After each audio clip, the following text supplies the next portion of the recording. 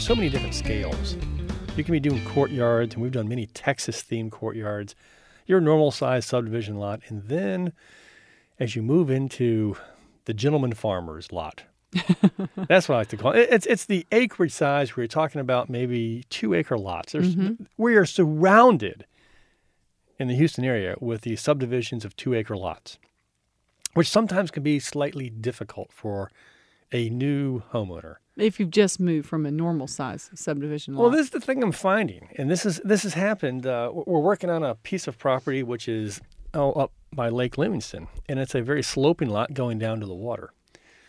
Now, what I don't understand, just to be quite honest, is how you can go to an architect to draw a house up on a 2-acre lot. That house has been wedged in there so tight between the left front corner of the house, which is sitting right on the building line, and the back right corner, which is right on the building line, that you can't do anything to that house to move it. And only one place to put it, huh? Well, the thing is sometimes... And it has to be sprayed down with Pam to get it in there.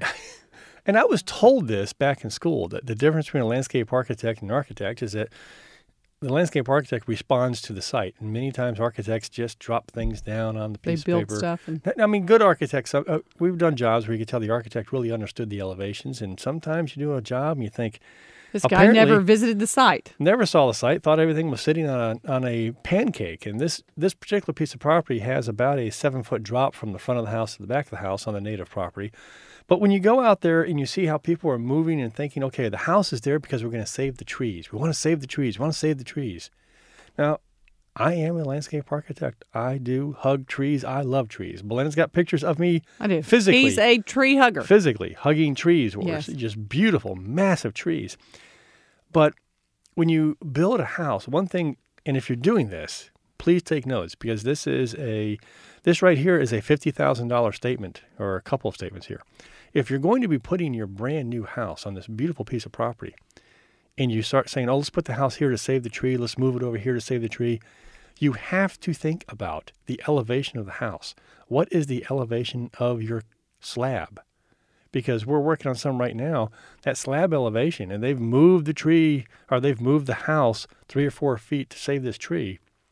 The slab height is 3.5 to 4 feet above the native height of the soil around the tree. So if you're going to be doing this, you're going to kill the tree. It's not going to make it. It's just not going to work. You can't punch up your slab 2 feet above native grade and think that it's not going to have any impact on anything around you. The grading that takes place around the house, the elevation changes that take place when you set that slab so your house does not get wet, some of the deed restrictions that you have to do to set the slab at the right height has a major impact on all the area around the house. So make sure that as you're talking to your builder or architect, that they start looking and say, what is the elevation of the house and what's the elevation of the area around here, and how much grading needs to be done to make sure water flows away from the house? Because if you're putting 2 or 3 feet on top of the trees that you're trying to save, you may as well just cut those trees down and put the house to the very best orientation that you can find.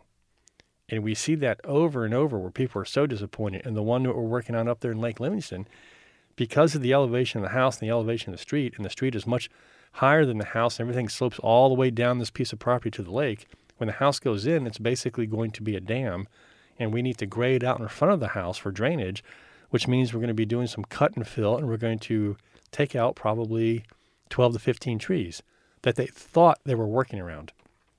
So now they're just working on top of, because they're all going to be gone. But you need to think, or bring in a landscape architect that has the experience and expertise. Or you could just enter and exit your house with a stepladder. I mean, yes. I think that's what they think is going to happen, right? I mean, you're not going to do that. Just push a bunch of stairs up there. It's critical. It's critical. In fact, on this particular house we're talking about, the owner was really, really excited about the trees right behind his outdoor kitchen, which is part of the whole house layout. And he loved these 2 trees and wanted to be able to walk out and walk between the trees. They kind of crossed over and formed this archway. And I was looking at the plans, and I was looking at his property, and I said, do you realize that your outdoor kitchen is sitting 6 feet above these trees that you think you're walking through? He said, say that again? I said, look at the elevation here. When they do the slab and you get everything set, you're 6 feet above. You have 6 feet of fill on this slab right here. So I doubt those trees are going to make it, or you better start, doing some very, very highly engineered retaining walls as part of your slab, because it's just not going to happen. So I kind of walked him through the elevations, drew a few cross sections, showed him the native grade of the property, the slab elevation. He says, I got to go talk to my architect about this. But sometimes they just don't really watch that. They think we're going to just backfill everything and everything will be fine. So the grade of the slab, the native grade of your property is critical as far as what trees will be saved and which trees will not be saved.